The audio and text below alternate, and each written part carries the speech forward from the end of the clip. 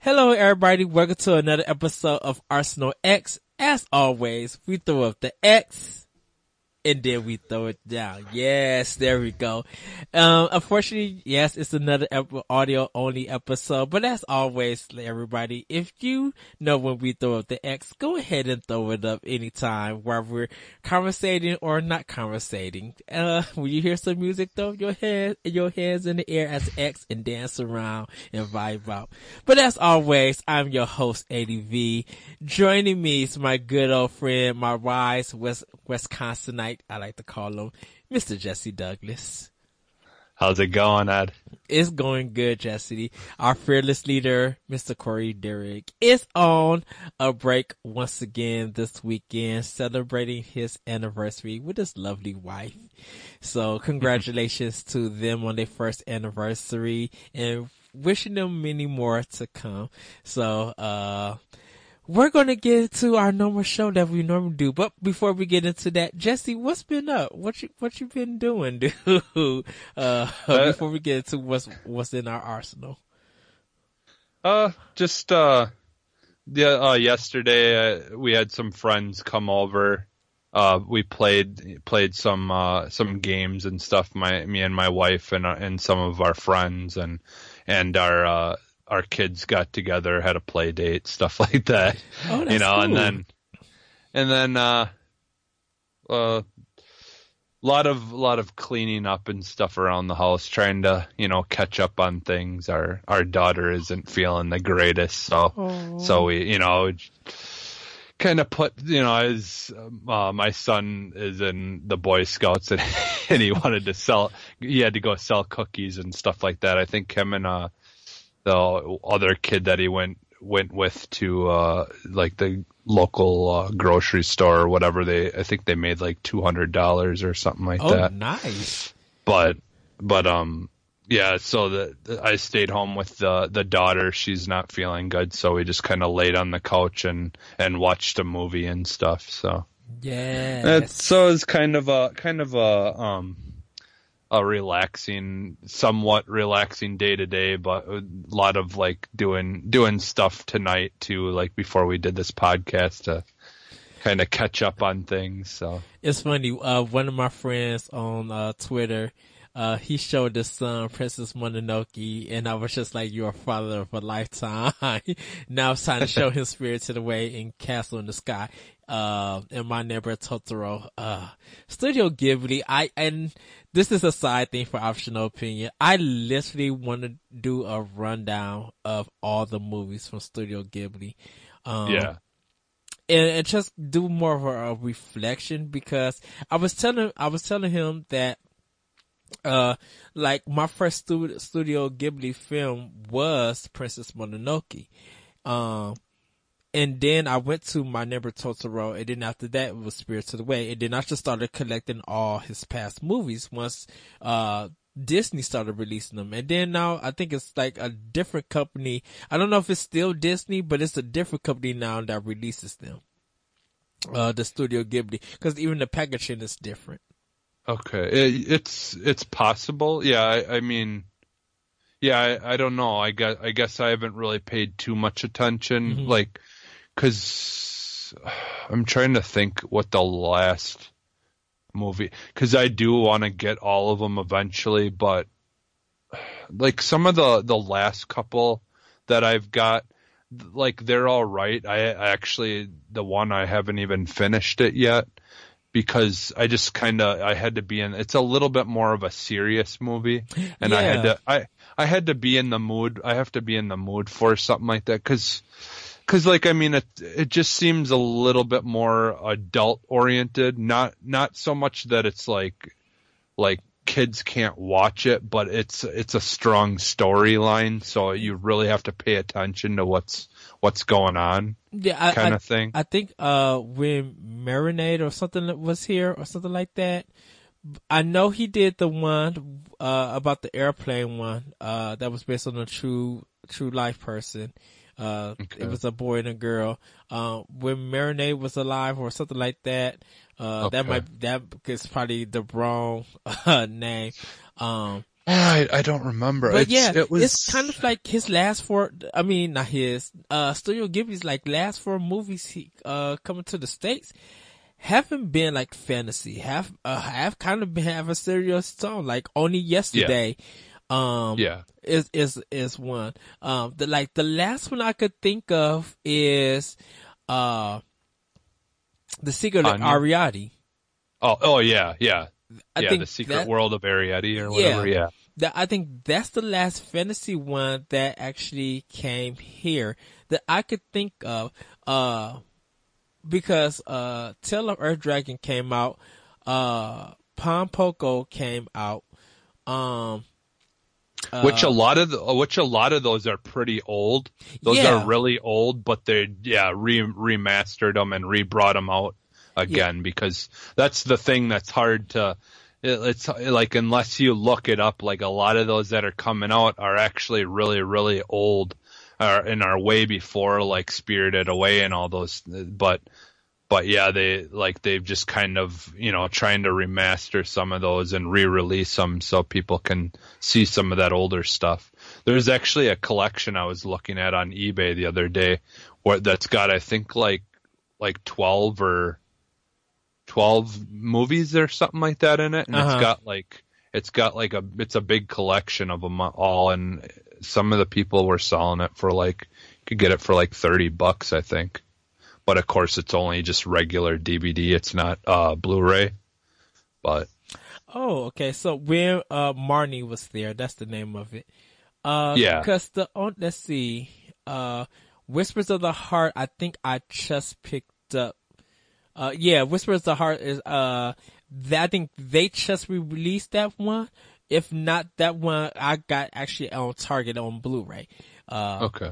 Cause I own Castle in the Sky, Grave of the Fire. No, I don't own Grave of the Fireflies, but I seen that one.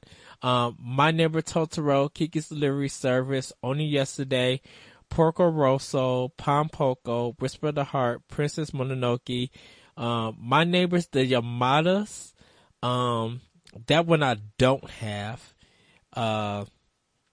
Spirited Away, The Cat Returns, Howl's Moving Castle, Tales from Earthsea, Howl's Moving Castle. I love that movie so much. That's a good one. Have you ever seen Steam Boy? That sounds familiar. I think I have. Like, where the whole idea is there's this little circular, like, pressurized thing that's got steam in it, and they use it as like a power source.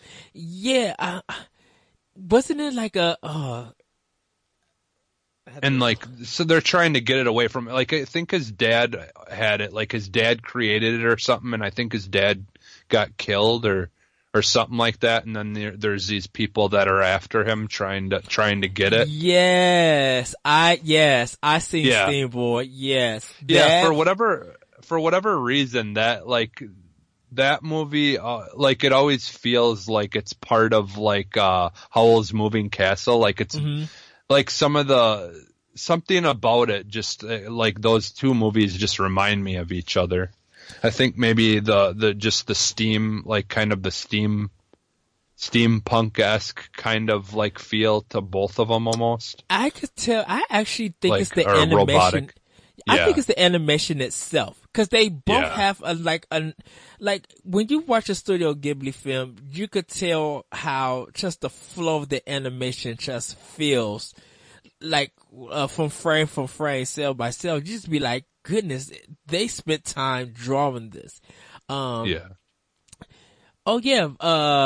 Additionally, the film was in production for 10 years and utilized more than 180,000 drawings and 440 CG cutscenes. This is for, Steam Boy, cause it came out in 2004. It was produced by Sunrise, directed and co-written by Katsuhiro Otomo. This is his second major release, following Akira. Or for some people say Akira. I don't know why. And I, like, I've talked about this before with you, that I never really was super big into Akira, the movie, but I think I need to go back and watch it maybe again, but I absolutely love Steam Boy. It's like one of my favorite animes, like outside of Studio Ghibli. So I might have to order that on Blu-ray to see if they got it on there, because I remember of renting that movie because no stores, for some unknown reason, they never had the DVD, and Suncoast, which was the old movie store, all their copies were sold out. They kept selling out of copies. So when I went to go see if they had it, I could never find it. So I only was able to rent it. But if I'm gonna check Amazon and see if they have a Blu-ray copy.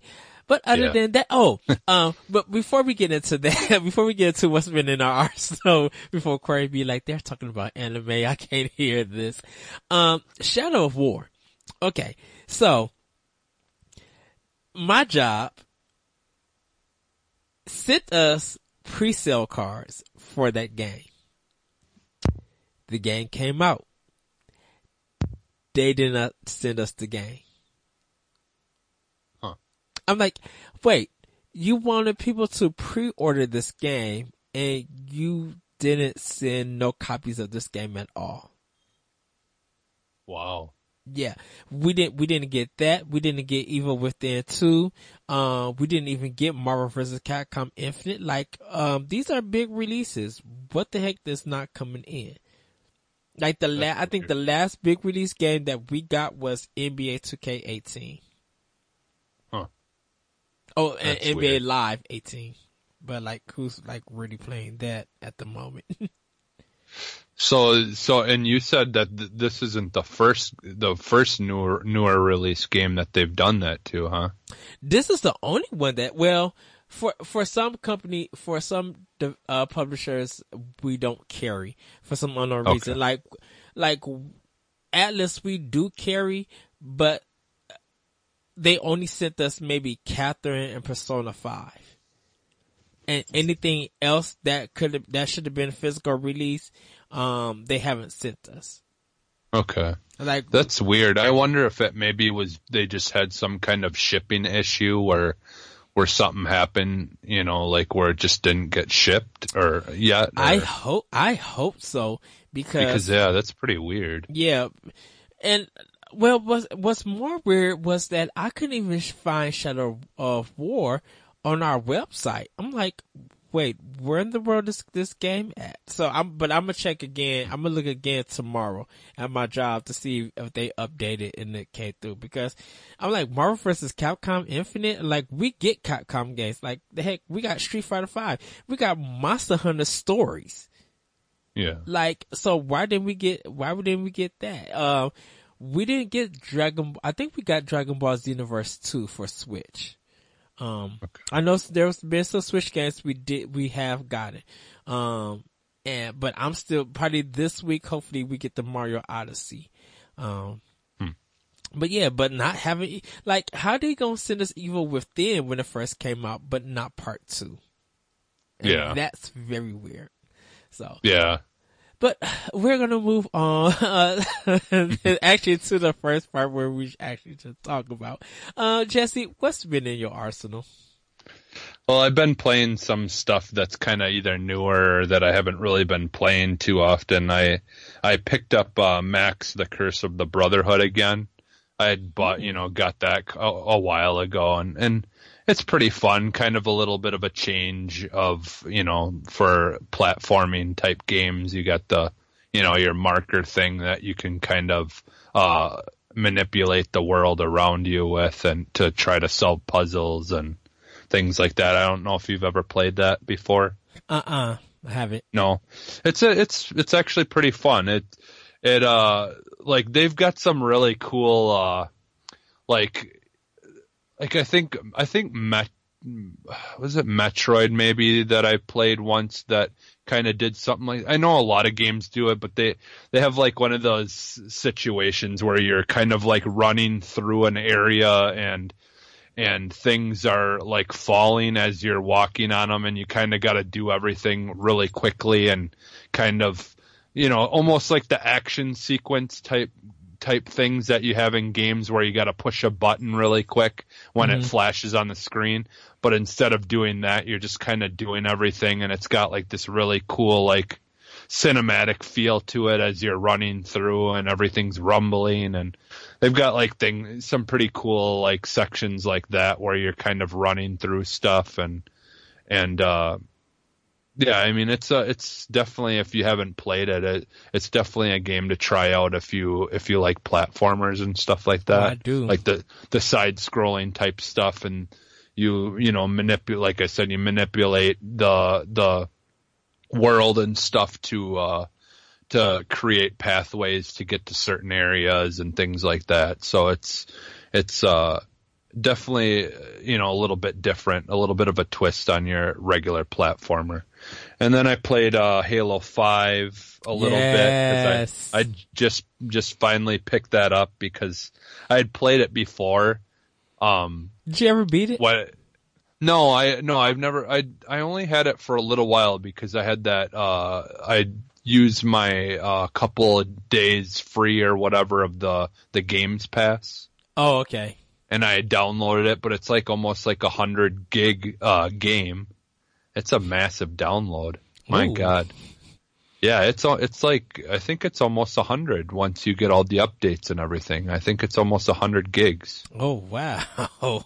Yeah, but I know it's at least I think 90 for the regular game once it was downloading. I think it was 90 gigs. But yeah, I'd only just kind of was playing the multiplayer mode at that time because I only, you know, like I only had a couple of day free pass for the Games Pass, and you know, it took a while to download, and then when I did get it downloaded, I, you know, only have the weekends really to try it, so so I only really had 2 days to play it, and so just was mostly playing multiplayer. But now I got it, so now I can try the story mode and stuff. But and I, you know, you heard you guys talking about it a little bit, and it sounds like it's mostly built to play as a group. So maybe that's something in the near future that we could play as a group. Yes. Do as a pod and play or whatever. Yes, So. Arsenal X pod and play. Yes. Yeah. Well, I'll let you go ahead because I've been playing Halo 5, and I'll give my more thoughts about that. Well, go ahead, Jesse. And then I played Destiny 2, obviously, a little bit. And then I picked up, actually, on Thursday or whatever, I picked up Flame in the Flood on Switch. Yeah, I was watching a trailer for that. Because you know what, I seen it being mentioned, but, I've never seen a trailer for that game. And I don't know if it was in an indie direct or anything like that. Yeah, I'm almost certain. I thought it was in one of them. I could have swore I seen it in one of them. Mm-hmm. But I'm not really big into country music, you know, but I do like more of like folk music type stuff. Yeah. And actually a band did a whole entire album for the soundtrack for the game. So they actually, I was on Groove or Spotify the other day, which we can talk maybe more about that later too. They had the whole album up then, you know, under the band's name or whatever. In the album is called Flame in the Flood. Okay.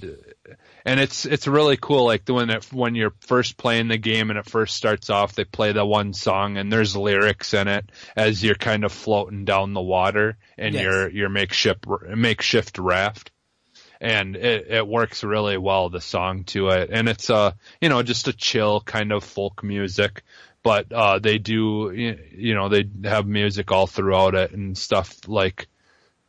And it's kind of like that Gone Home or whatever, that game that you were playing last week.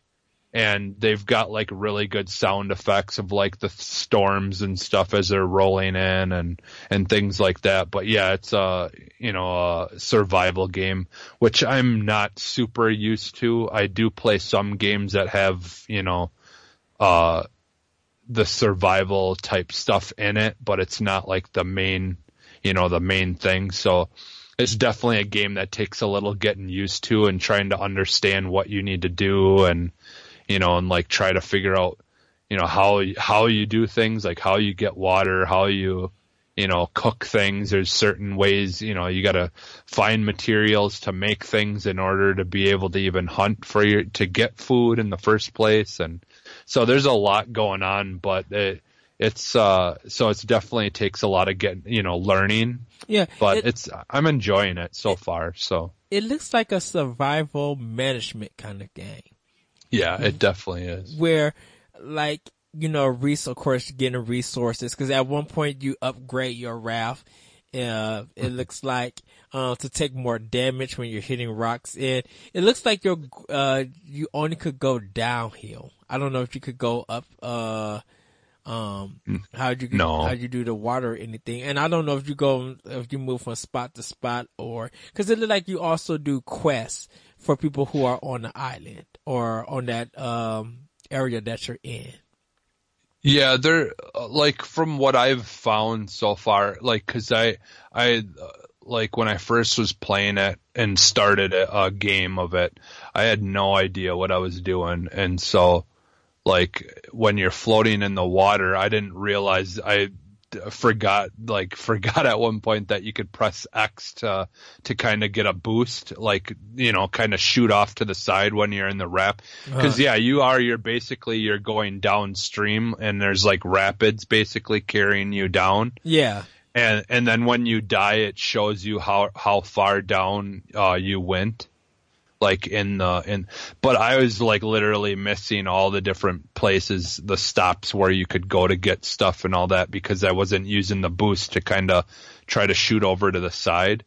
So there is a lot that I missed in the beginning, but I was just kind of trying to still getting the feel for it and trying to figure out how the mechanics work and all that kind of stuff. So when you get a game over, do you have to keep starting from the beginning of the game, or yeah, I believe so because well, let's see, I can't remember now, but I'm almost certain that you have to start over.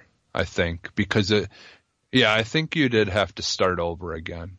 Okay. I can't remember, but because I don't know if it has like a save feature or anything to it. I don't remember now because I only really got to play it like the one time I played it for a little bit, and because I just didn't have a lot of time to do it, and then this weekend with everything going on, so.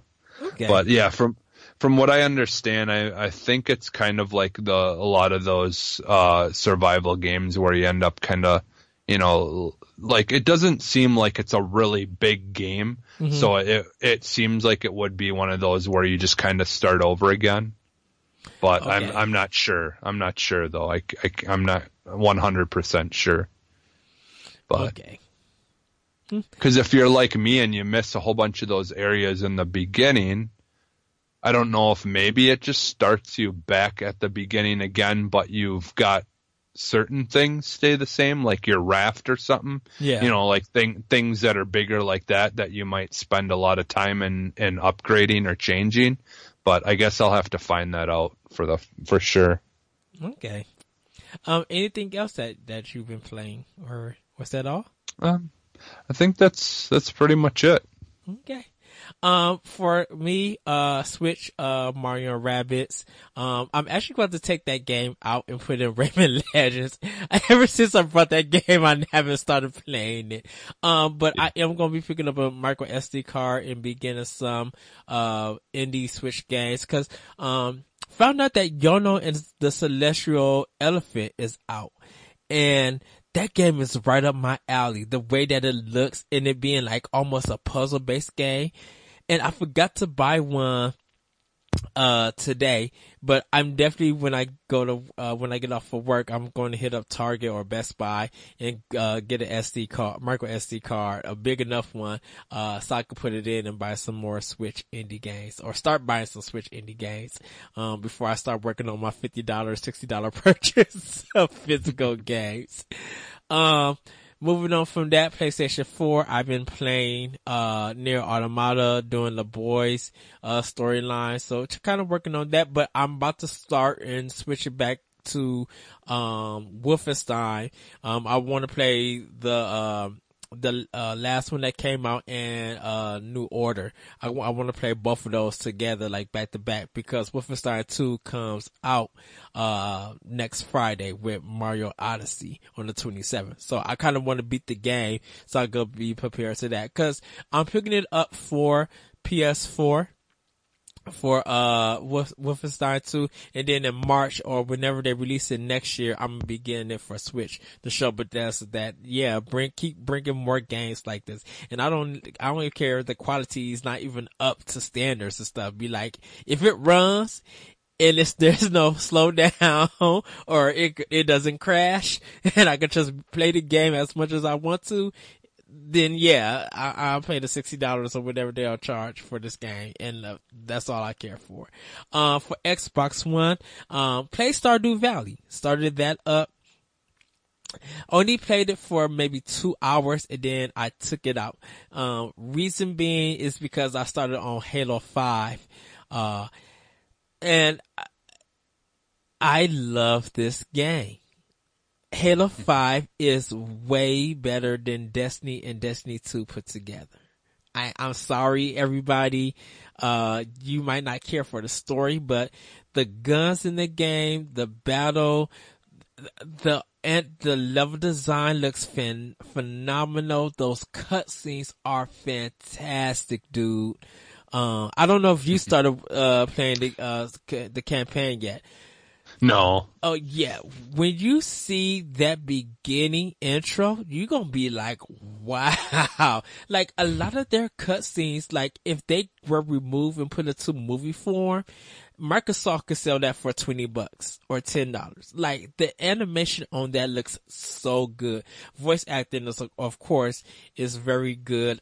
Just so detailed. And the guns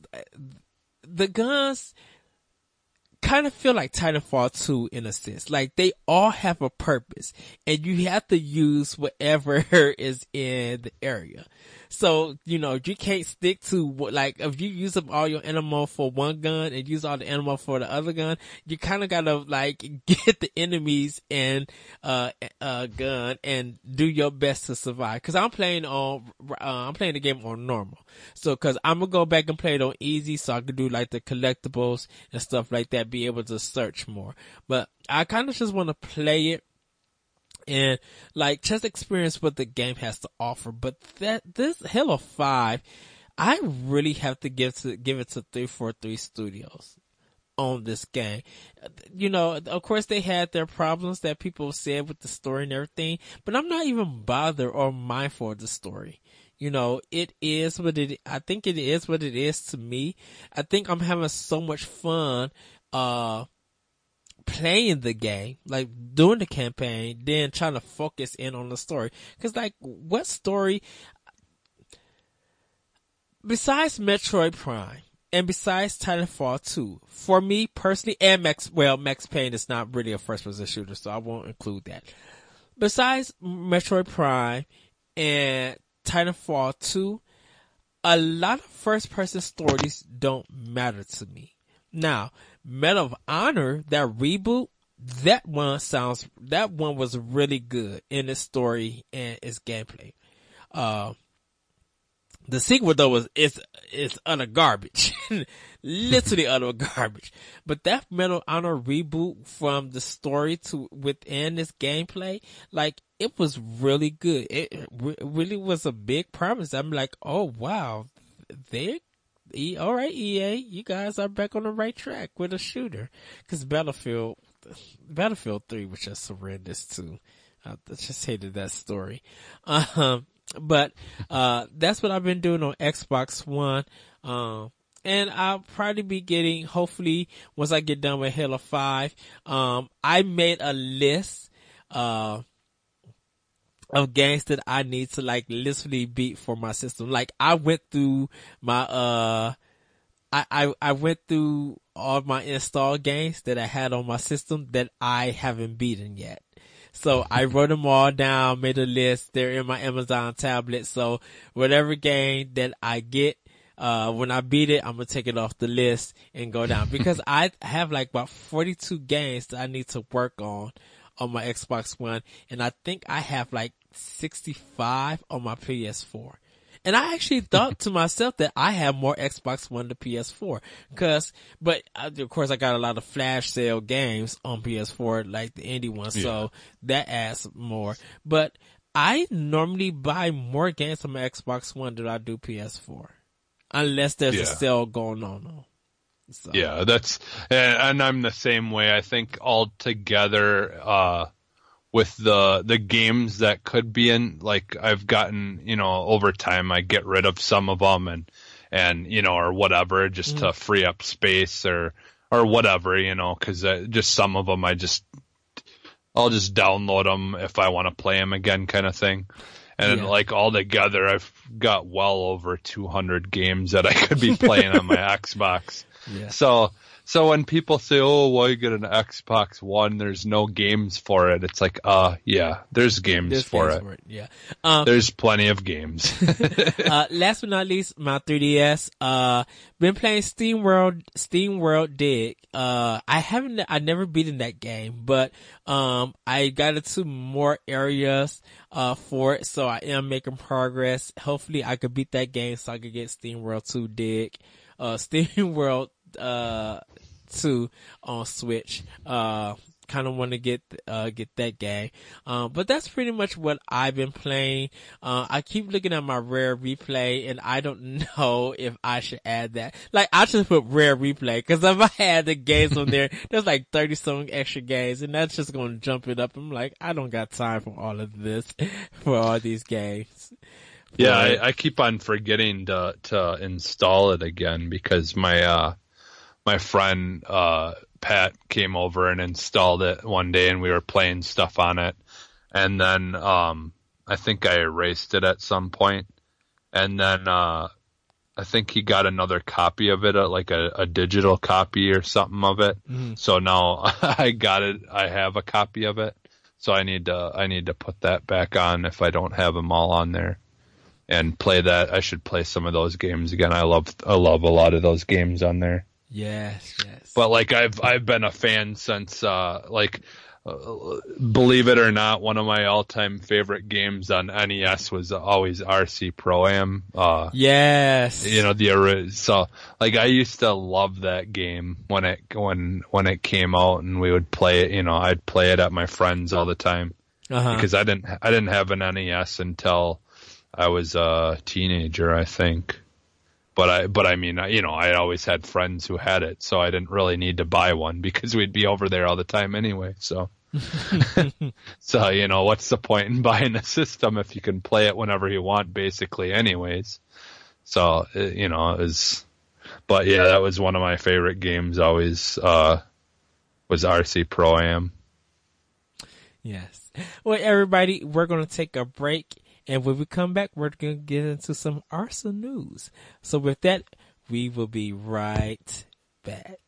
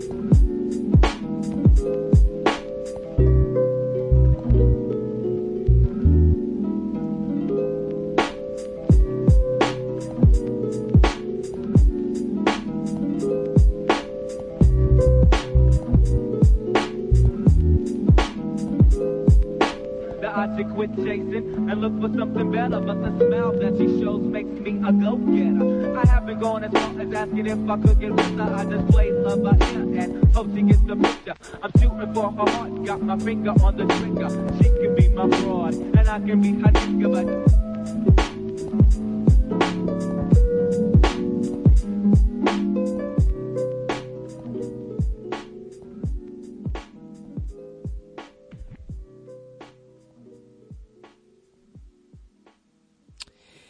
and we are back, everybody. Getting into some Arsenal news. So we're going to start up with a congratulations to Studio MDHR. Cuphead has reached 1 million sales. The Tough as Nails 2D platformer that evokes the silent cartoon, yes, that evokes the silent cartoon era of the pre-WWE Western animation has passed the milestone of 1 million copies sold in just 2 weeks. The game, which was released on Xbox One and PC on September 29th, initially showed up as part of a sizzle reel of indie titles at Microsoft's 2014 E3 press conference. Since then, it has made regular appearances at various trade shows with its shockingly beautiful art and animation making the wait seem like an eternity. As far as indie titles go, 1 million in 2 weeks is an unqualified success. It indicates that the game resonated strongly with players.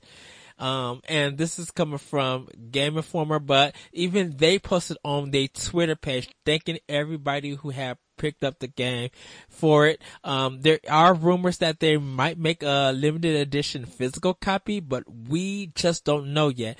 But yes, 1 million copies in 2 weeks. Congratulations to them. And I believe personally they deserved it. You know, these people, they mortgaged their houses, took out a second mortgage to get this game done, and look how they was rewarded. And I think it's still selling well, across all platforms. Now, this 1 million sale is definitely between Xbox One, PC, Xbox One, Steam, and Windows 10. So we don't got the full breakdown of how they did on each of them. Last we know that, 330,000 of those copies were sold on Steam alone. But, I think Windows 10 and, Xbox One has also probably did the same thing. So, congratulations to Studio MDHR. If you guys have not played Cuphead, I do recommend picking it up.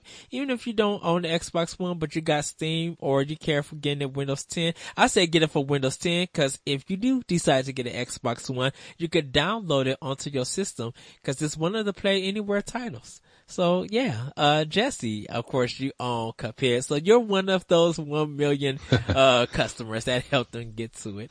Any words that you want to say about this? Well, yeah, I just, that's awesome. That's awesome to hear, because when you always want success when it comes to a video game, and a company that makes it. But yeah, like when they do like they did and go above and beyond to try to really make sure that they're releasing a solid product and doing whatever they got to do because they believe in it that much, that it's always good to see this kind of outcome, and hopefully, it will, double the amount sold will double, pretty soon. Cause it's one of those games where, it really doesn't cost that much to buy it. Yes. And if you have something to play it on, you definitely should own it and definitely should try it out. And you might just, even if it's not normally something that you play, you might be, surprised. So.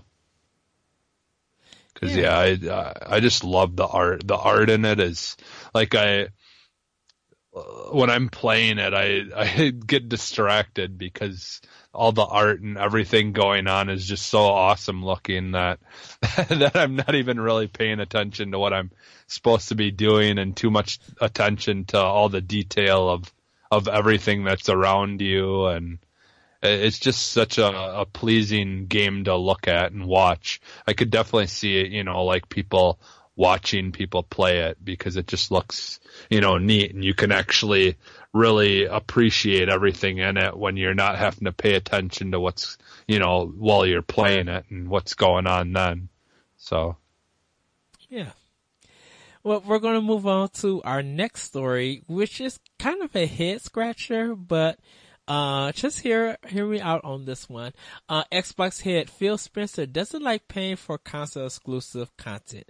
Microsoft has had some exclusives over the years on Xbox One, but they haven't been lighting up the world they used to, as Forza, Gears of War, and Halo perform admirably but lose momentum as alluring exclusives. The company has made headway with the For Life exclusive Cuphead, as well as the currently console exclusive version of PlayerUnknown's Battlegrounds.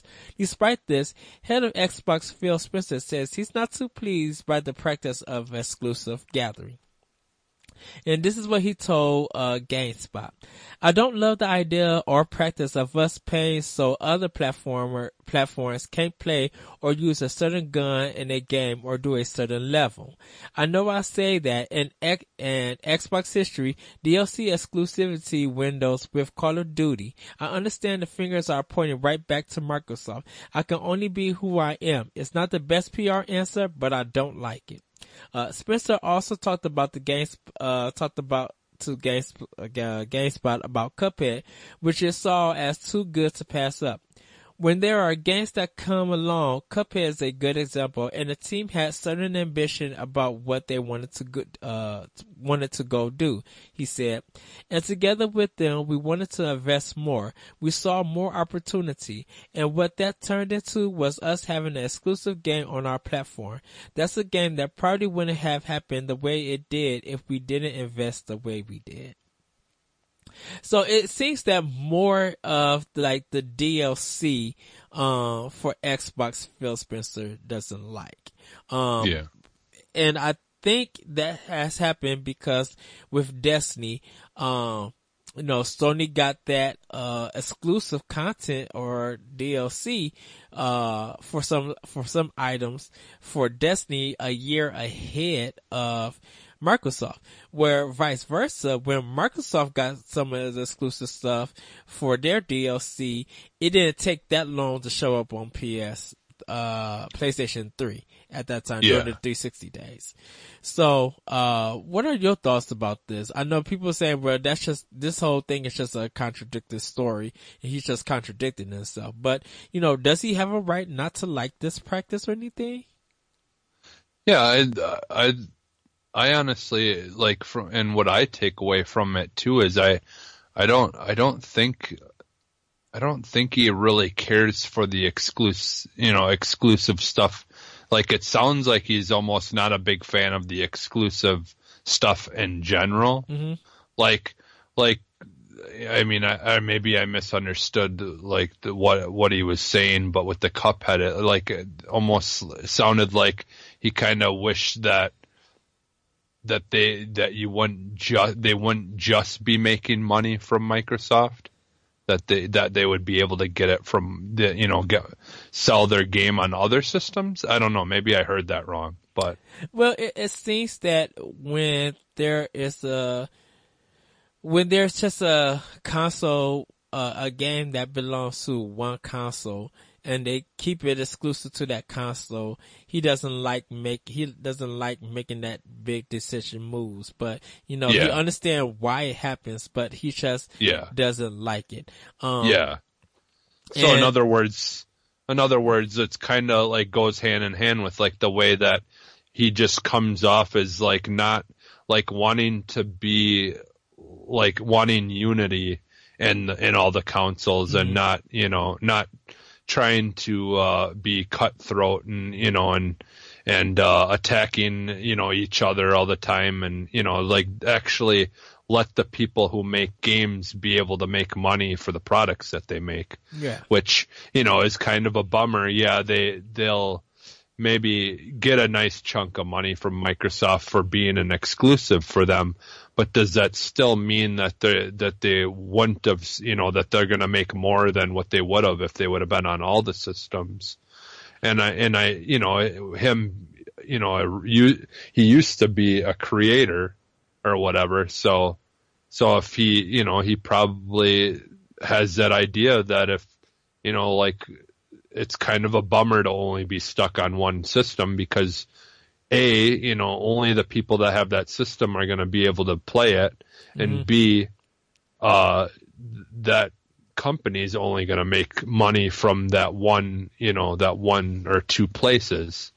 So PC and Xbox. So, I think that's kind of big of him to say that, because that's not exactly something that you want to hear from a business that, we don't really want like competing with other people. We would like our products to be able to, go other places and not just from us, Right. So, but. And that kind of happened even with Ori and the Blind Forest, that it's stuck on, it's stuck on Steam. I think it's on Steam. Yeah, it's on Steam and it's on Xbox One only. Like, that's lifetime exclusive with Ori the Blind Forest. So, cause it kind of works for all three systems. Hear me out. Bayonetta 2 being on Wii U, people thought that wouldn't do well, but it really did do well for Nintendo and for Platinum. We just Cuphead being a million sales, and even though that's on, like you said, PC and on Xbox, it really is connected to Microsoft's system, but they still allow the company to put that game on Steam. Undertale is only on PlayStation 4 for consoles. It made its money on PC, but if you want it on any kind of console, you only could get it on PlayStation 4. Like, we don't know if they're bringing it to Switch, or we don't know if they're bringing it to Microsoft platforms. Axiom Verge seemed that way at one point, that it was only going to be on PlayStation 4 and PC. There was no notice of that game was going to be successful enough to even come to other platforms. So I can understand why, and even with Nintendo now, with some of their indie titles, they'd be like, it's going to be exclusive first on Nintendo, but it'll also come to other platforms.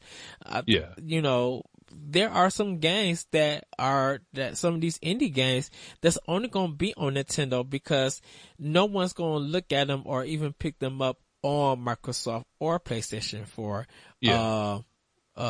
systems.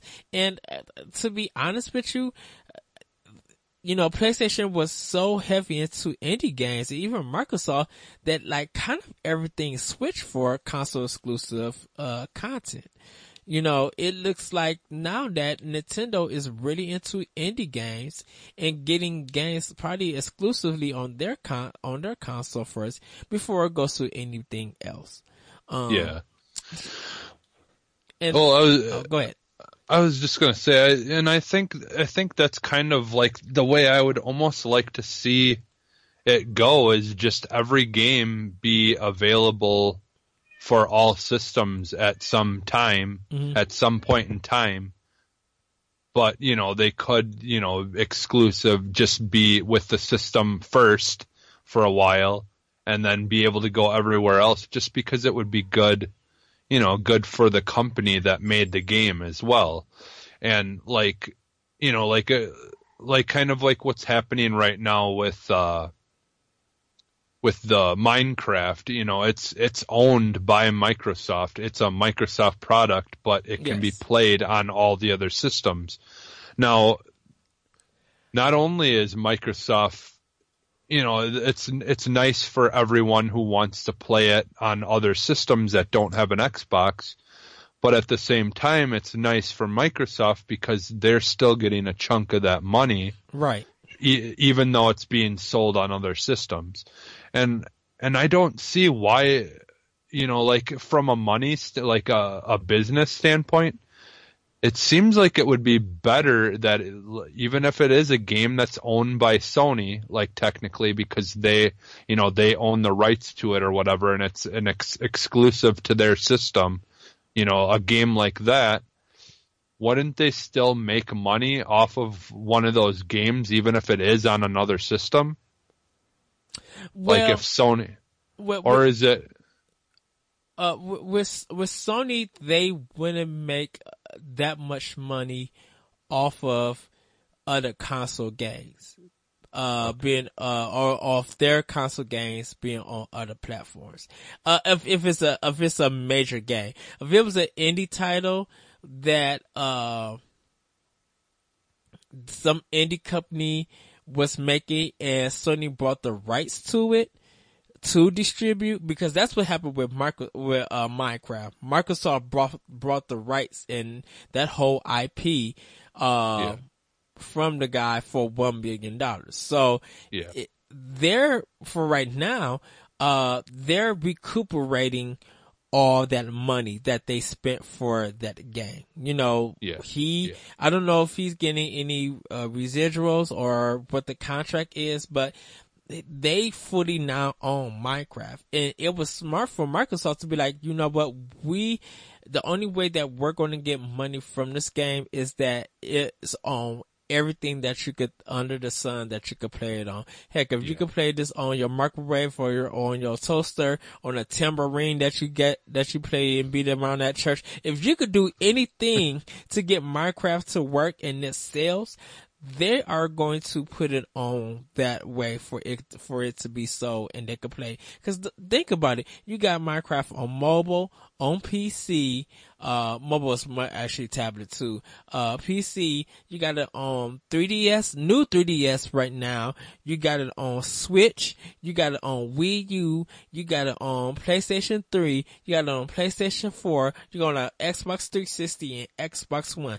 Right there alone is 9 platforms for this game. They're sold at different prices, but that's recuperating money that Microsoft spent out for that game. And it just continues to grow. Yeah.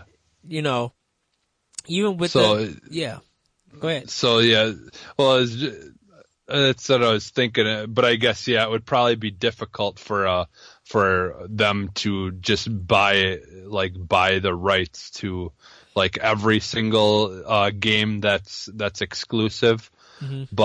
But I was thinking, you know, like if there was a way that they can, you know, certain games that would only be on one system, if they could, you know, make up some kind of contract where they would get a chunk of that money, mm-hmm. but then the company that makes the game would get a majority chunk of the money, but they would still get money from it being sold on other consoles and not make it exclusive. If Sony was to do an exclusive contract with an indie developer, for Sony to distribute that game onto other platforms, Sony would have to actually buy the whole IP first, because they're not going to put their property on other platforms.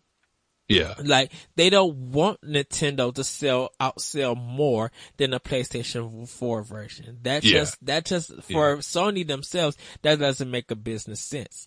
And that's why I think when a lot of people said Nintendo need to put their IPs on other platforms because it would sell, be like, no, why you think their IPs stay on a Nintendo platform? Because it sells. The people who want that game to sell, it needs to sell for their own platform first before anything else. Now, it was a smart idea for Microsoft to put Minecraft on other platforms, because with Sony, you know, that's for the Sony fan base. But everybody was just like, this should have been on Nintendo first than anything else. Yeah. So when Microsoft finally decided to put it on Nintendo, and definitely with the crossplay, hopefully, you know, crossplay has been helping it, actually, been purchased more, that's a better deal and a better understanding on Microsoft part. So I can understand where Phil Spencer is coming at with this, and he knows that we did it too back in the past. But even though we did it for business purposes, for me personally, I don't like it. Just like you said, he wished that everybody could play a game on every platform that they can. But sometimes that's how things go. I mean, I think sometimes a console needs an exclusive game from an indie developer. If that company, if that publisher or that first party believe in that game, they're going to do their best to promote it and market and maybe even step in and help get that game developed. Yeah. Well, and that's what it almost feels like for an indie developer. When you're an exclusive to one system, it's kind of like, I look at it as a way, as a stepping stone to say, okay, this is kind of almost like a trial run of the game where we'll, you just distribute it for one system, see how it does, and then if it does really well, then you kind of can, a lot of the times go off and bring it to other systems. Yeah. But you don't want to make a ton of copies for every single system and it not do well, because then that's all that money that you would have spent on all those systems and didn't make anything. Right. So I can see, from that aspect where it's definitely, being exclusive to a system for a while, with a newer game or something that, that people aren't really quite, don't know a lot about that company, that it's kind of just a nice opportunity to test the waters and see where things will go. And I don't know, because Axiom Verge, I think Nintendo helped him meet another company to do the port for the Nintendo version. Okay. But I don't know how that all goes about. I might not have the right information. I think somehow Nintendo was involved getting Axiom Verge on their console and or if not Nintendo, I think Dan Alderman helped, Tom Happ, get with a company to help them port that game to Wii U, because I think it came to Nintendo platform before it went to even Xbox. We're gonna move on though. Microsoft confirms that Kinect adapters will not be free for Xbox One X. Okay. Xbox owners who upgraded from their original model to the Xbox One S might have been confused what they would do with the Kinect 2.0 on the new system, but were offered a free USB adapter by Microsoft. Aaron Greenberg, the head of Xbox game marketing, confirmed that this program would not be in place for the Xbox One X when it released next month. He said in a response on Twitter that the promotion to get an adapter for your Kinect has ended, indicating that it would not be reinstated for anyone moving up to an Xbox One X. The Xbox One launched with the Kinect 2.0 in 2013, betting heavily on the camera's mass appeal to audience. Looking at Jesse Douglas, turns back to story. The extra cost ended up forcing Microsoft to remove the Kinect from later bundles, drop most software support for it, and then eventually start de-emphasizing its use in the Xbox One's operating system. The adapter itself, for those who want to bring their Kinect forward to the Xbox One X, is still available from the Microsoft Store and other electronic retailers for $39.99.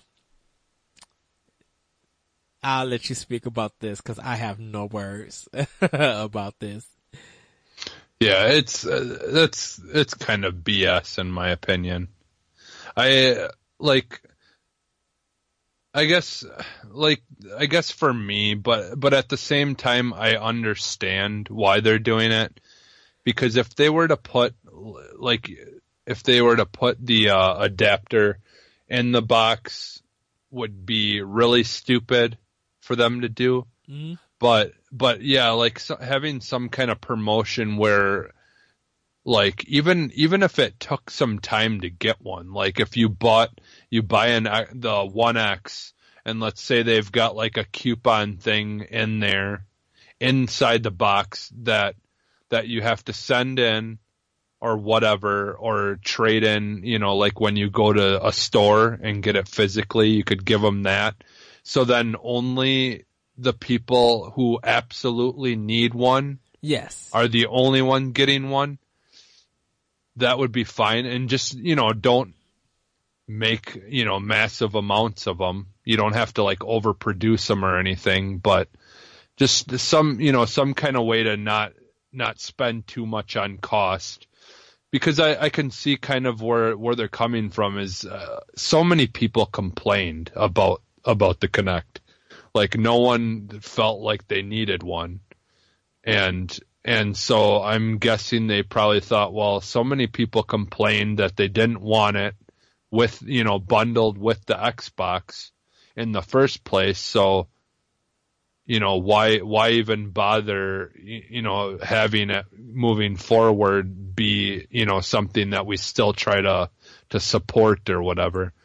And it sucks for people like me who still use it all the time, but at the same time, you don't want to make a whole bunch of these adapters and put them in every single, bundle, and they just basically be garbage that someone throws away anyway.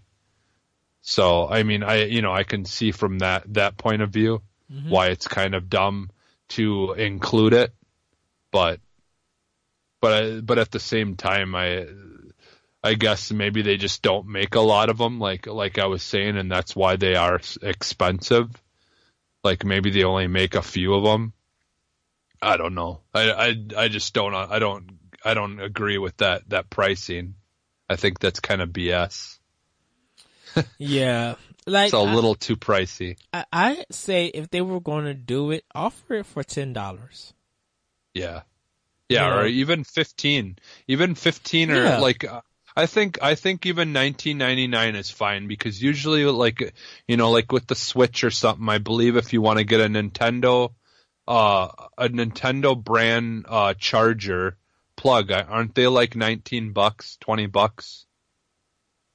Something like that. Mm-hmm. Like usually it seems like around $19.99 or so is like usually what you pay for like some kind of branded plug or something like that. But did you say they were $39.99? $39, like $40? Yep. Yeah, that's like twice as much as what it should cost, in my opinion. But Yeah. But then again, what do I know? But I don't know. It just seems a little too pricey.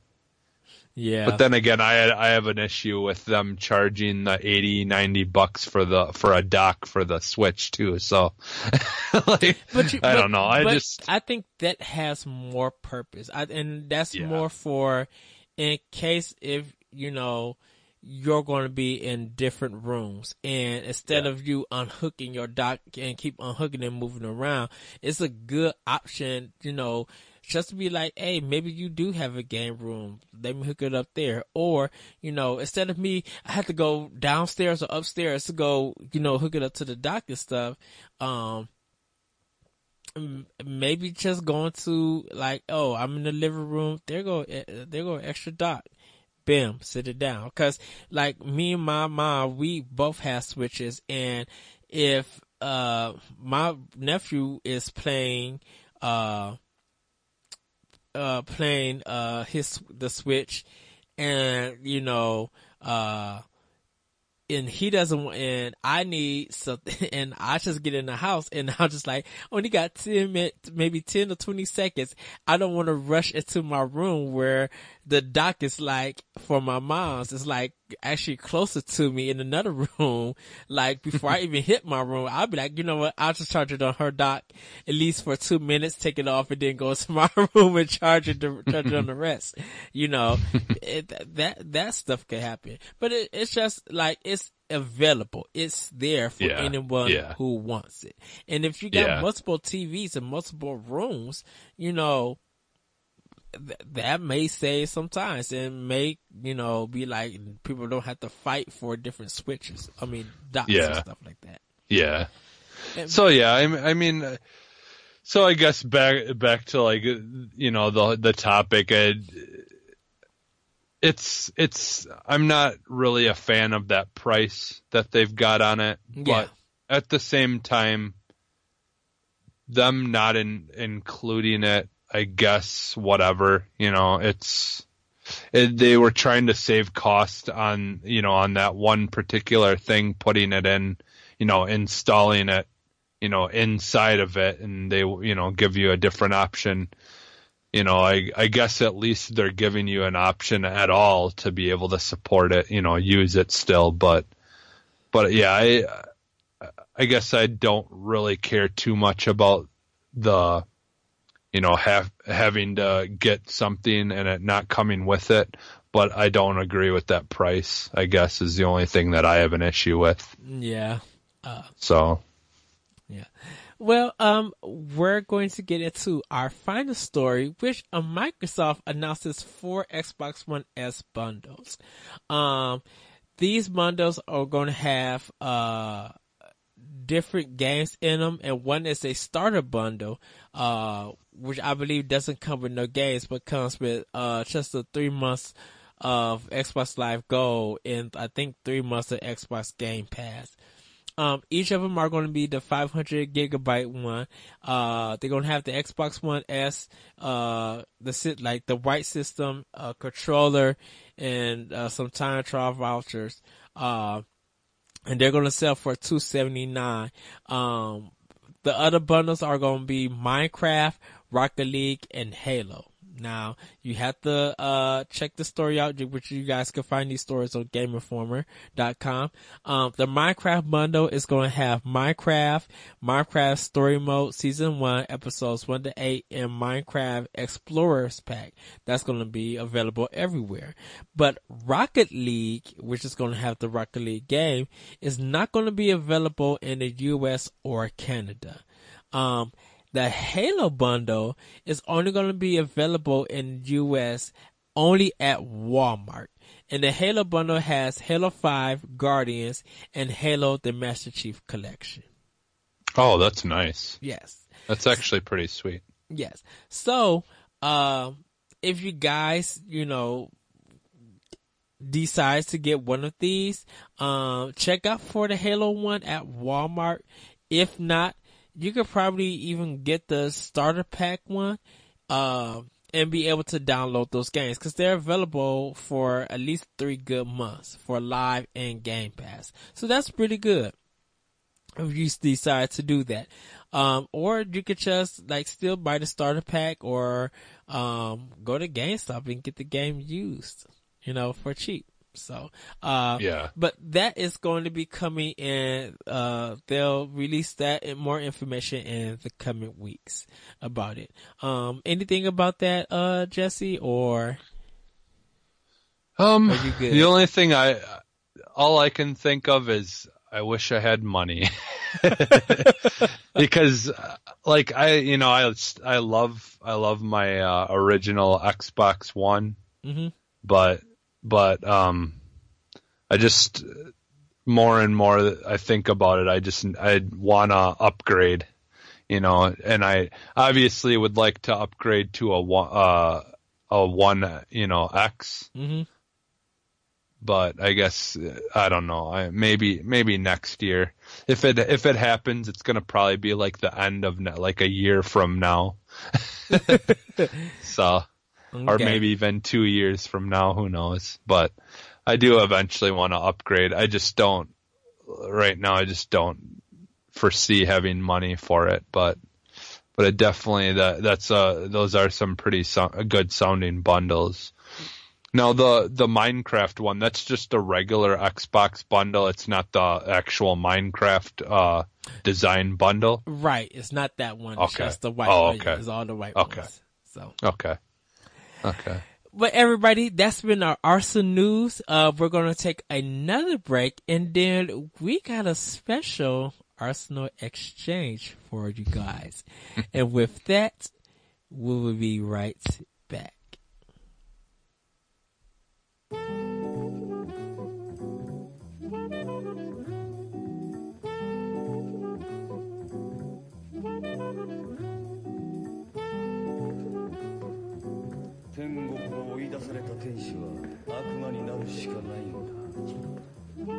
そうだろう、スパイ。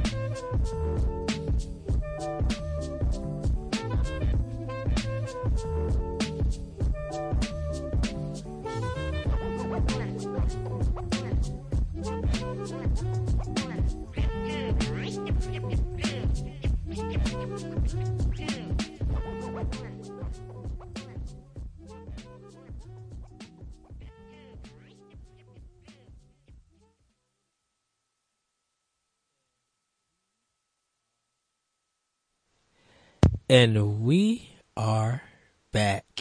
So, for our special Arsenal Exchange, Mr. Jesse Douglas will be introducing it. He will actually be hosting this conversation.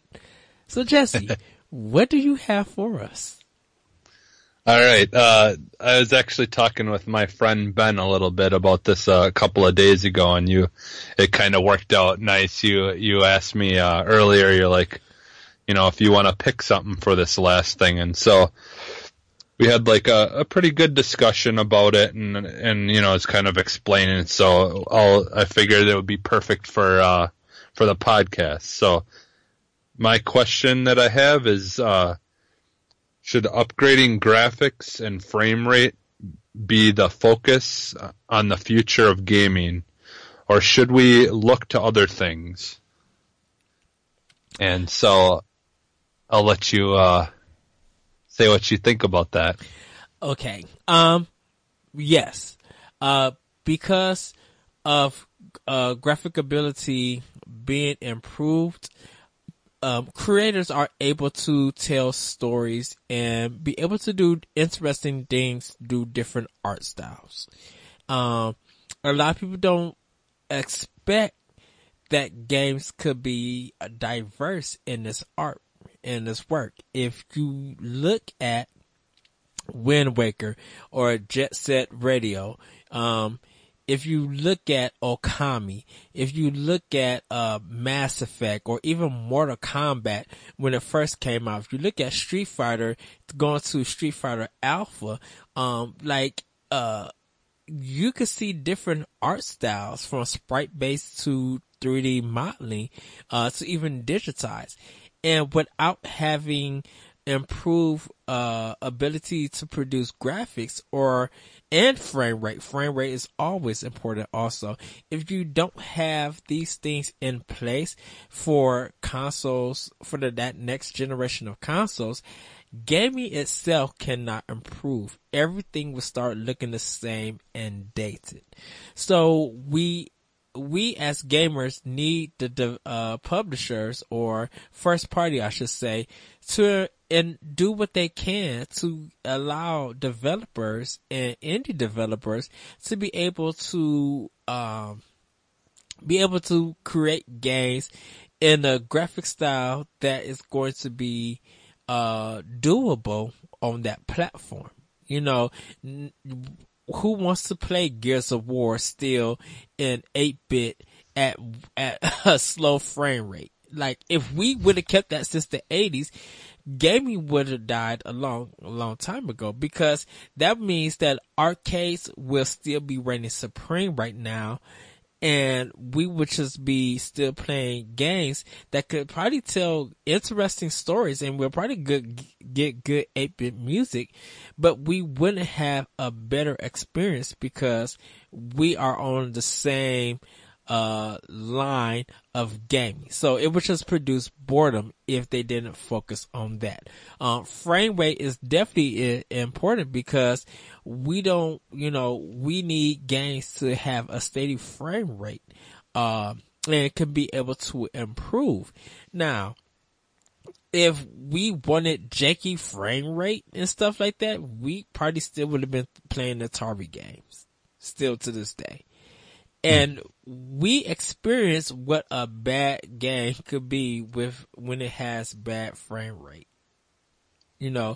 So, so if we had improved graphics, but yet bad frame rate, then what is the purpose of even buying a next gen system?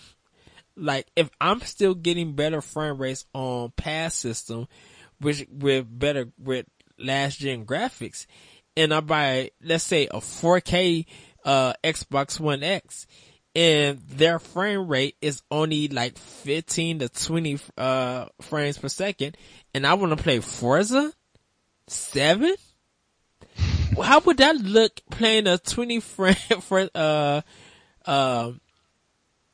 FPS, frames per second? How would that look in 4K? That would look kind of gross. Be like, yeah, I'm speeding. Wait, the cars are slower than Double Dash in Mario Kart? Wait, what? Like, who wants that as a gamer? And definitely when we have to pay all this money for this new tech. So we need our publishers and our first parties to focus on, when they bring out a next gen system, that they do focus on graphics and they do focus on frame rate. Yes, Nintendo was smart on how to get the best out of low powered stuff. Like, they're tech wizards. Yeah. Microsoft and Sony, we need the best power, the best graphics. Okay, so why the heck that Destiny 2 still looks empty? Yeah.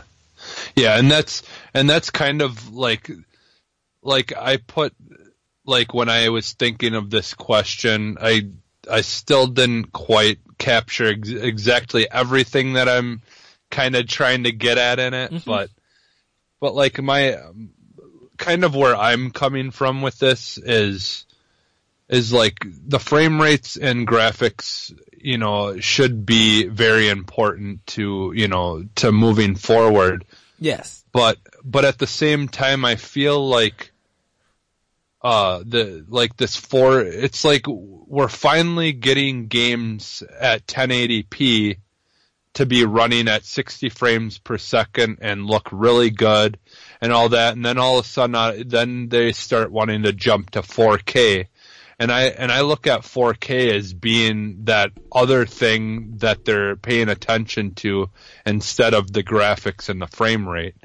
'Cause at this point right now, I feel like the difference between 4K and 1080p is somewhat noticeable, but it's not really that important to me.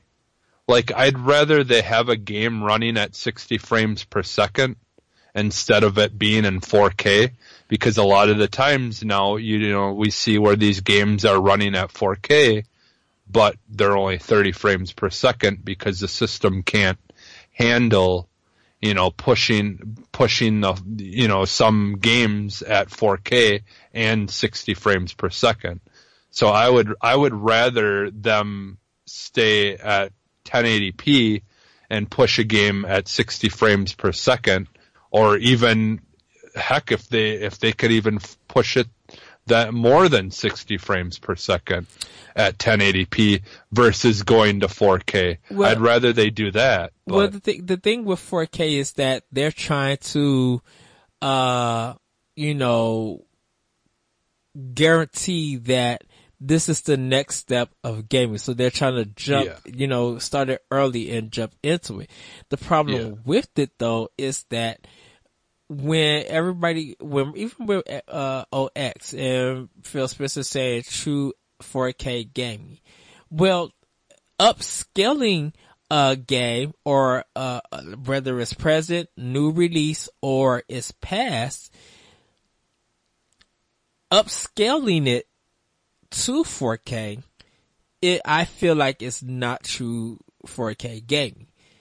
Because when you bring the game out, when you install it, it should already be 4K ready.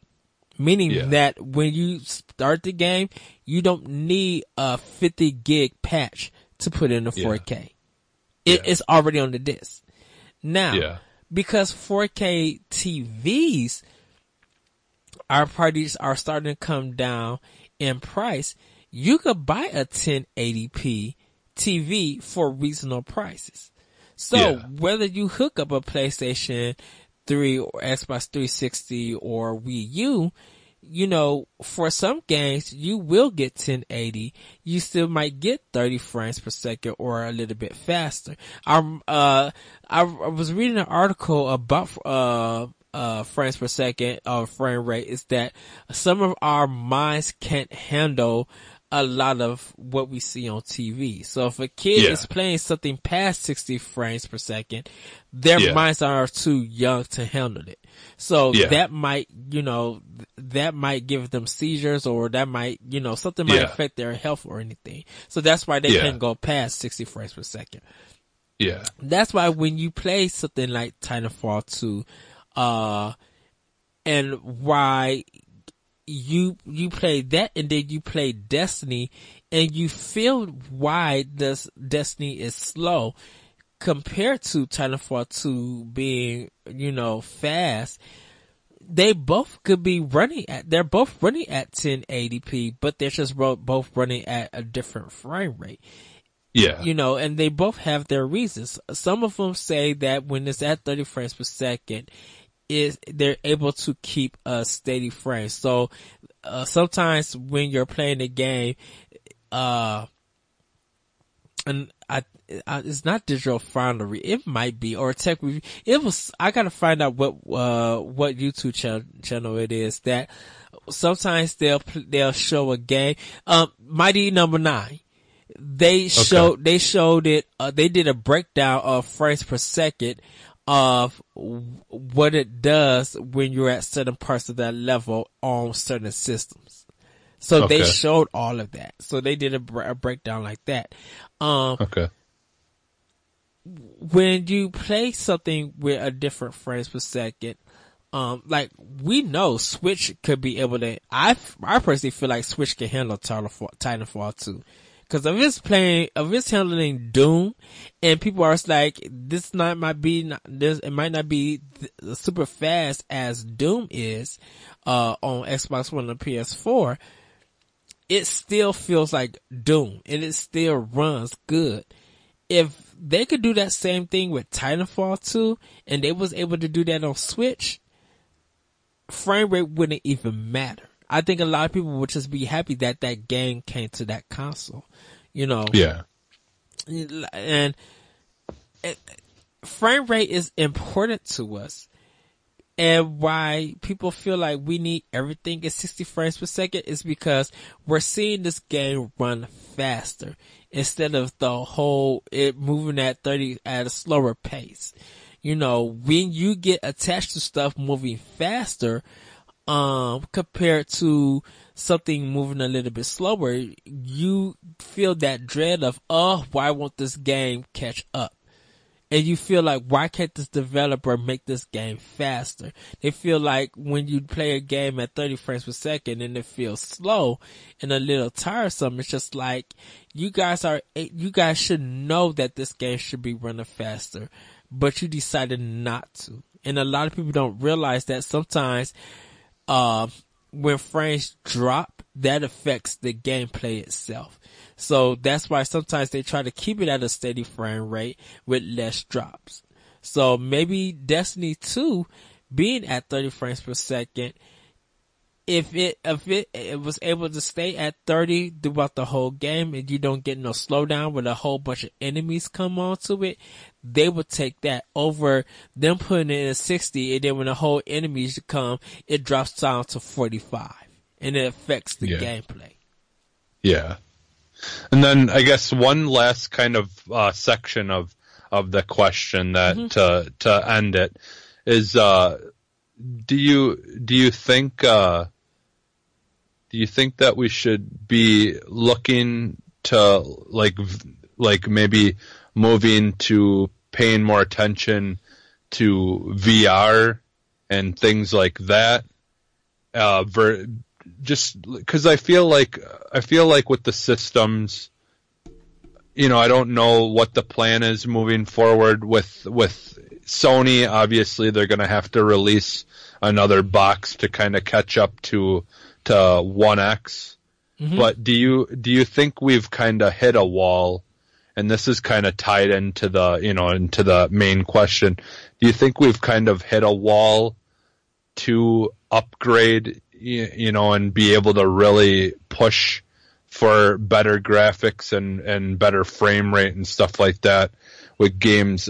You know, are we kind of at a wall for a little while to be able to move closer to that 60 frames per second on 4K and stuff like that? I don't think we hit a wall.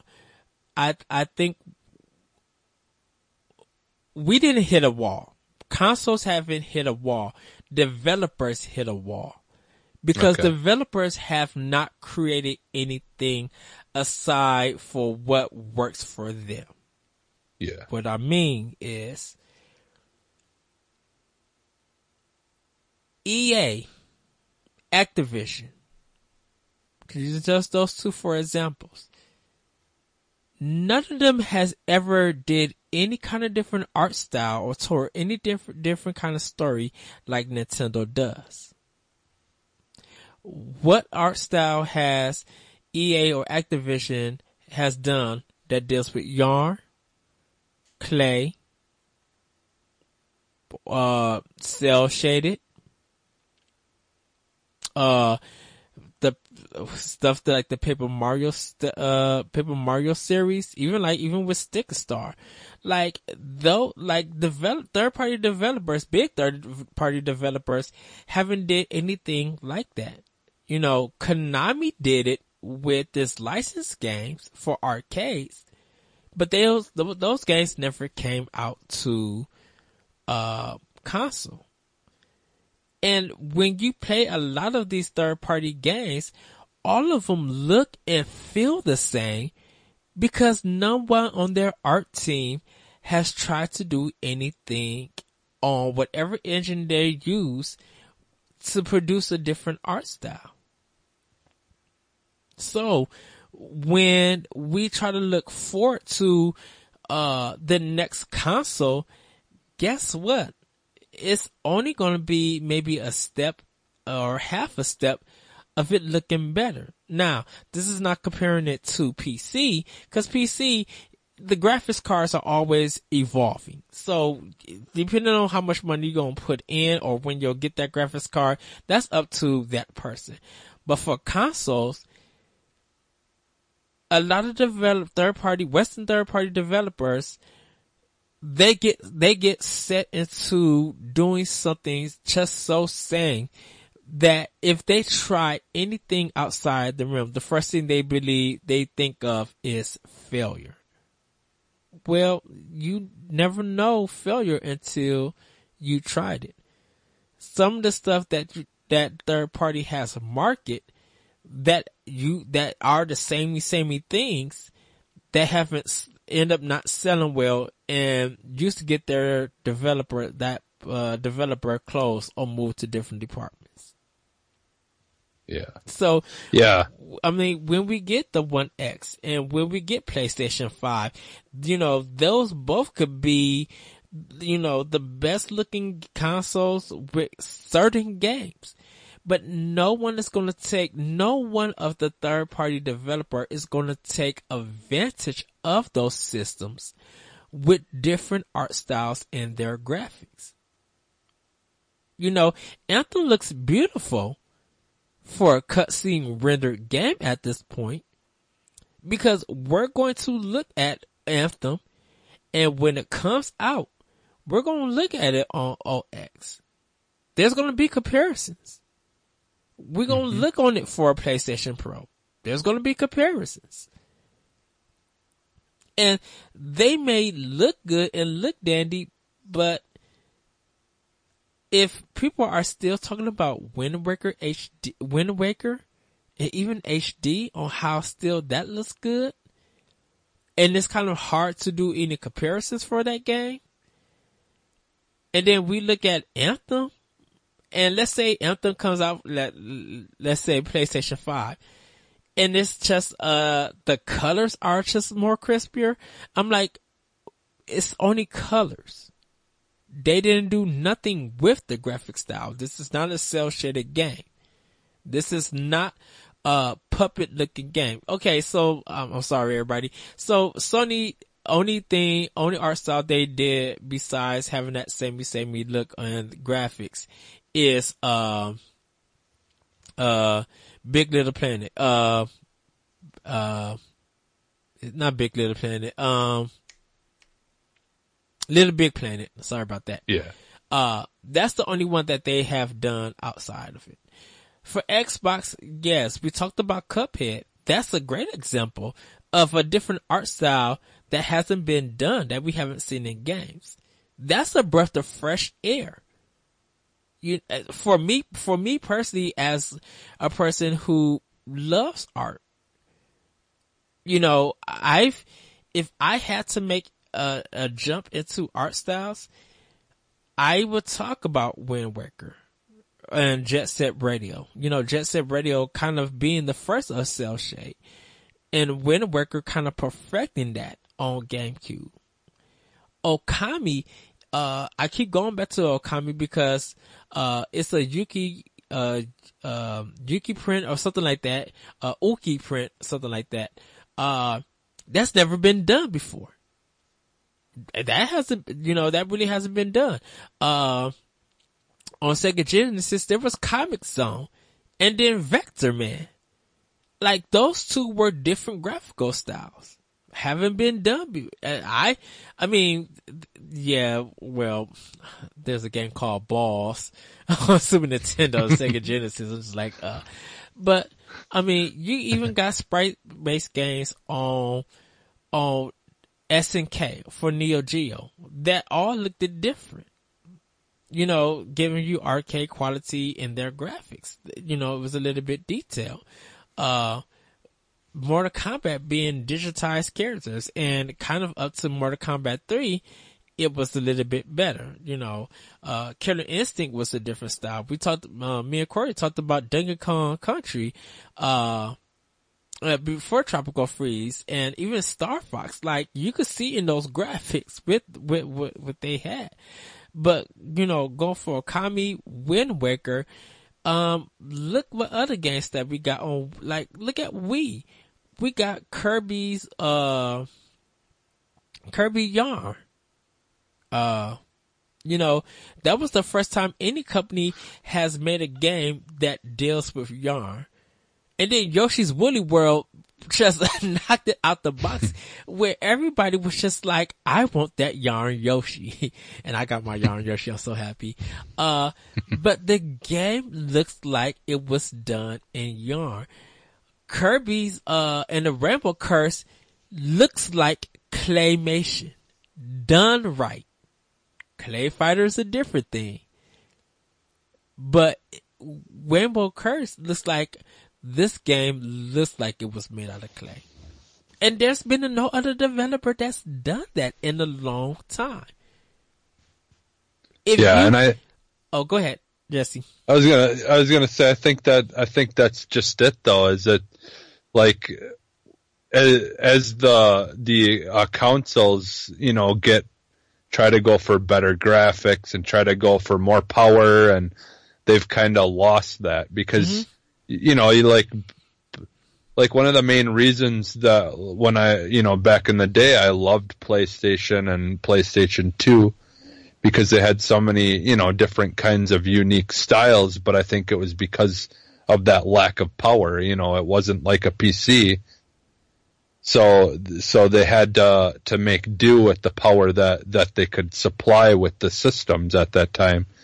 And since Nintendo has always been, behind in power.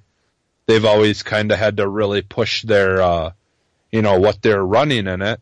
And so they, would be able to do those more unique, style games and still have it look nice, but at the same time, not be running as much power to get it to look nice, because some of those, those styles aren't as demanding.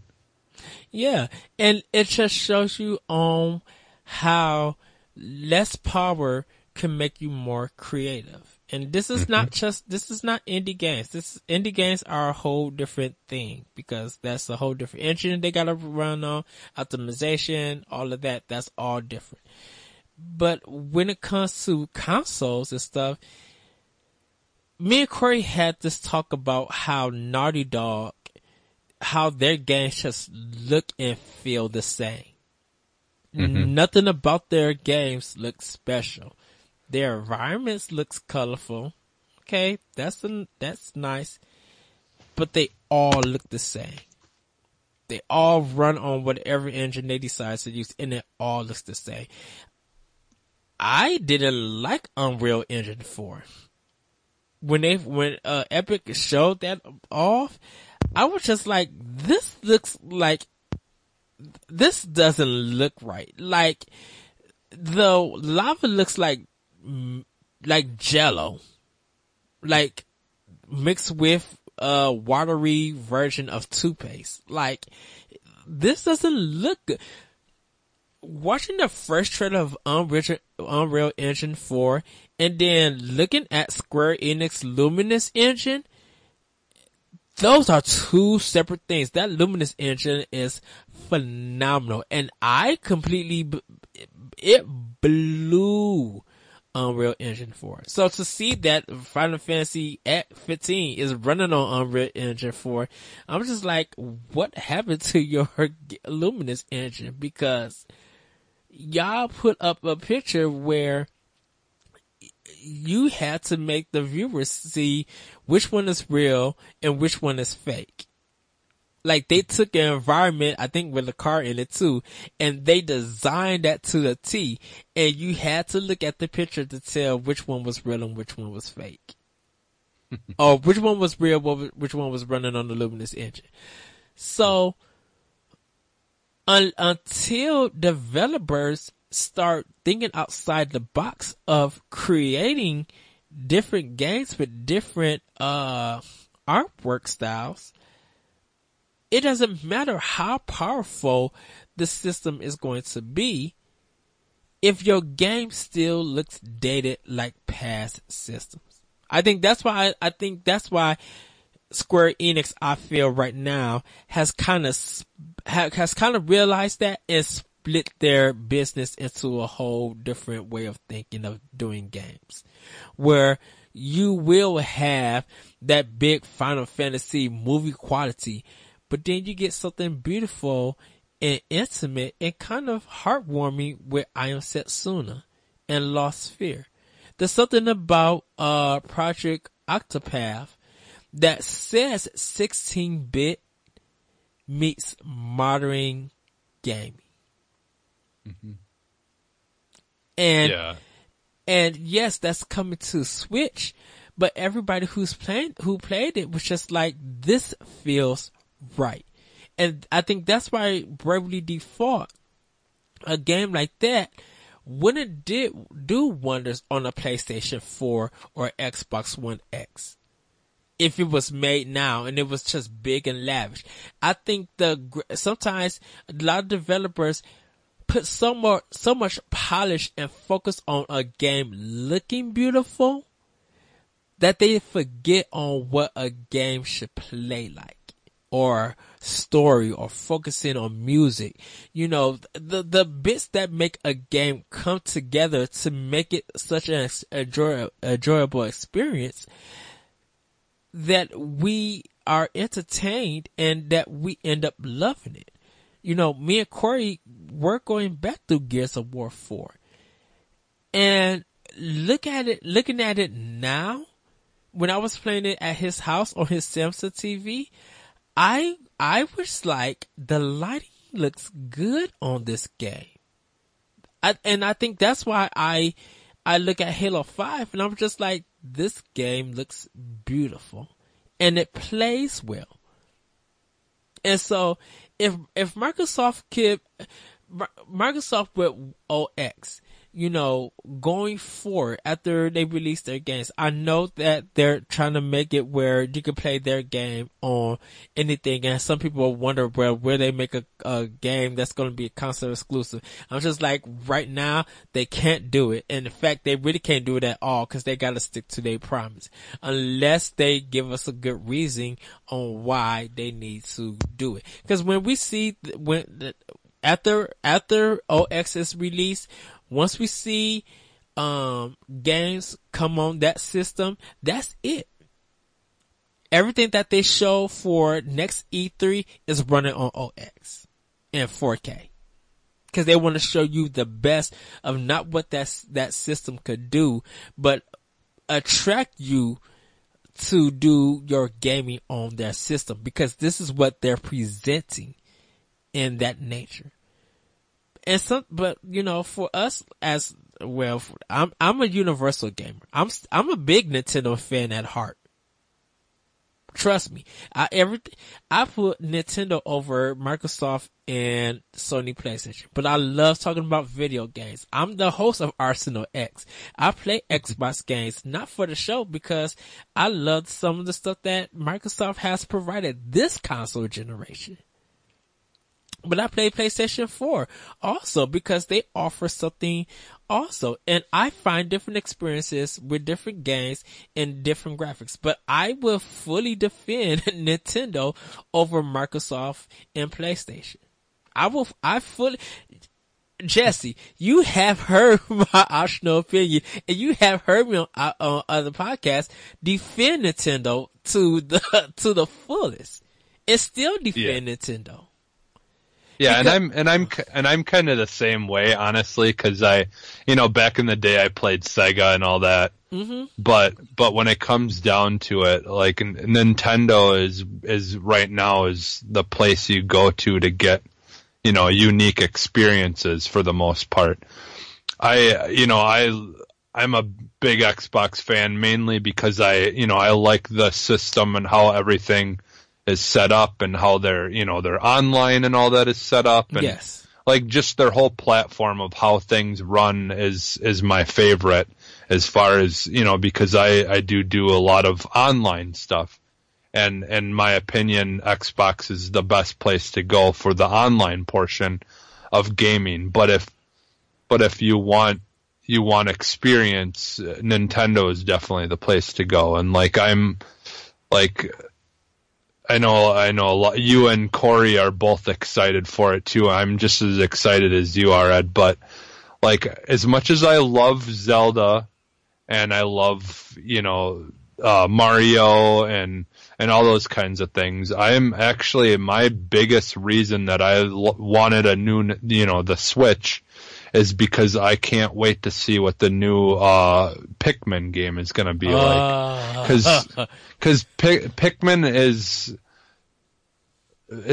Zelda is a very close, I almost can't pick. I can't even say, I don't want to say that Zelda isn't as good, as important to me as Pikmin, but both of them are. But Jesse, be fair. If Pikmin is important to you over Zelda, no one's going to argue about that. Well, I'm just saying it's hard for me to pick because I like both of them a lot, and I don't think I can say that one is better than the other because would you always say Pikmin and Zelda equal importance? Yeah, they are. Because where in the world have adults been on Twitter yelling about they want Animal Crossing on Switch? Animal Crossing. I have not seen adults yell about Animal Crossing like they are on Switch. And I just feel that definitely with OX, Microsoft got something great going on. they want to do 4K gaming. They, you know, they want people to come to that console so they can get true gaming and stuff. And, you know, it's a marketing thing. Okay. Yeah. That's completely fine. But to enjoy that, first of all, you guys have to get a 4K TV. And going forward with consoles, it will get better. I think a lot of people gotta focus first on that the console makers have to do these chips and the motherboard and all. They gotta do all of this stuff and think of how they're gonna get it fixed and make it available and affordable to the consumer. So maybe there's gonna be some stuff for console that's not as powerful as a PC.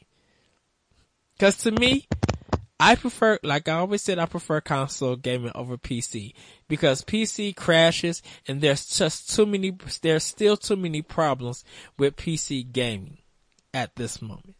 With games itself. Not the community, but with games itself.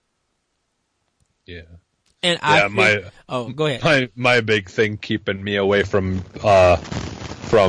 gaming on PCs is I'm just not really interested in PCs in general. I just like being able to pop a game into my Xbox or pull a game up on my Xbox and play it. I don't want to have to worry about making sure I do a virus check or making sure that, you know, that everything is up to date. For the most part, my Xbox can do that by itself, you know, update things by itself, and I don't even have to think about it. But it's not always that easy when it comes to PCs of just doing, you know, all those things. You know, a lot of times there's got to be confirmation for things, or make sure you click this or that to make sure it updates, or, you know, there's just all different kinds of things you have to worry about. And I don't want to have to worry about anything except for just playing games. Exactly.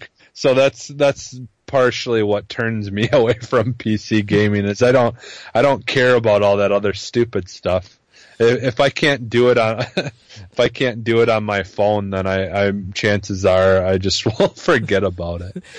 And this is no disrespect to people who do PC gaming or stuff that. This is just a personal thing for us. For individually.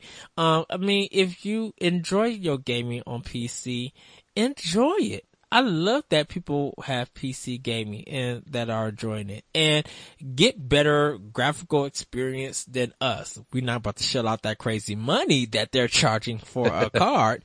But, you know, if you are able to afford it and you love it and that's the home for you, great. Wonderful. I still consider you as a gamer in the gaming community. And thank you for listening to Arsenal X. Yeah, well, and it's important. It's important to have people gaming on PCs. Yeah.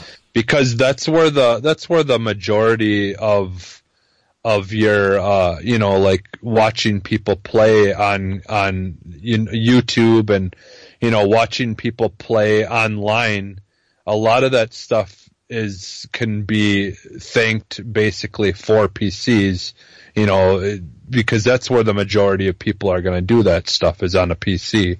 So it's definitely important to get, you know, games out there for people to watch and try to get people interested in. So I definitely have no disrespect for it, but yeah, personally there's a lot of things that I don't really want to have to worry about, you know, cause I just like to, I already as it is, I don't have enough time to game as much as I'd like to. So if I can game without having to worry about less things, then, you know, that's the choice I'm going to make. But yeah, the PC gaming though is definitely important. And yeah, I don't want to see it go away, but yeah, maybe if we could figure out a way that they can, get games running a little bit better sometimes on PC or, you know, figure something out. But I think that's why I like the whole idea of those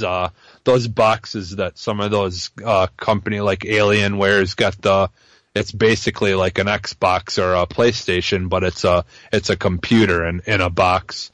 And they put some, you know, pretty powerful stuff in it to make it, be a really good gaming system, and kind of has its own. I feel like they have their own operating system, so it's more like closed off, like a Xbox and stuff. That I do not know. Yeah, I wonder if they do that, because that's almost, I think, something that would be kind of neat to see moving forward, is if they just started making boxes like that were super powerful. But then again, you're just basically might as well buy an Xbox or a PlayStation. Well, everybody, that's going to be our Arsenal exchange, cause it's going almost on 2 hours. Yeah. But that was a good discussion. We do want to hear what you guys think, so you go to our Facebook page, Arsenal X, community page on Facebook. I believe you can email the show at arsenalx@gmail.com. You guys want to hear what you guys think about the question. You can follow me on Twitter at @ThatRetroCode and check out my podcast, Optional Opinion. The new season is starting, February. It's starting Friday, October 20th. So if you guys are picking up Fire Emblem, check it out. And I will be having some special guests coming on. Mr. Sir Jesse Douglas is recording a special episode with me. And also, I want you guys definitely to tune in for a special Optional Opinion in November. I really can't talk about the title, that I am going to present, but the theme is going to be really good.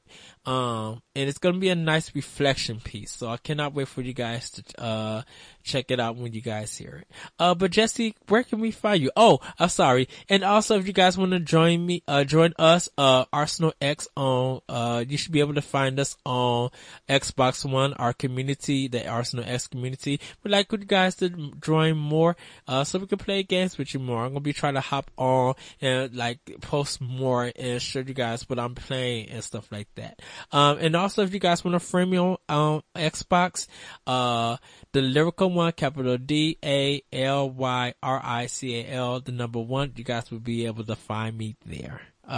Jesse, go ahead and plug. All right. Yeah, you can find me on Twitter at sub_humanist. I'm also on Instagram. My Instagram, I don't do a whole lot on there. It's usually just personal, pictures of my kids, or if we go on on trips or whatever, I'll just take I like to take pictures of scenery and stuff like that. Mm-hmm. So if that's something you're interested in, it's sub_humans, and both the sub and humans, both of those are lowercase. So, and then on Xbox, I'm at Gara for Kazekage, GAARA, the number 4, and then KAZEKAGE, and the G on Gara is uppercase, and the K on Kazekage is uppercase as well. So. Okay. Well, everybody, we will see you next time on Arsenal X. Have a safe week. Have a safe weekend. Get some good gaming on. And as always, before we leave, we're just going to throw the X one more time. Because guess what? We're about to exit Arsenal X. Until then, we will see you guys next week. All right. Bye. Bye.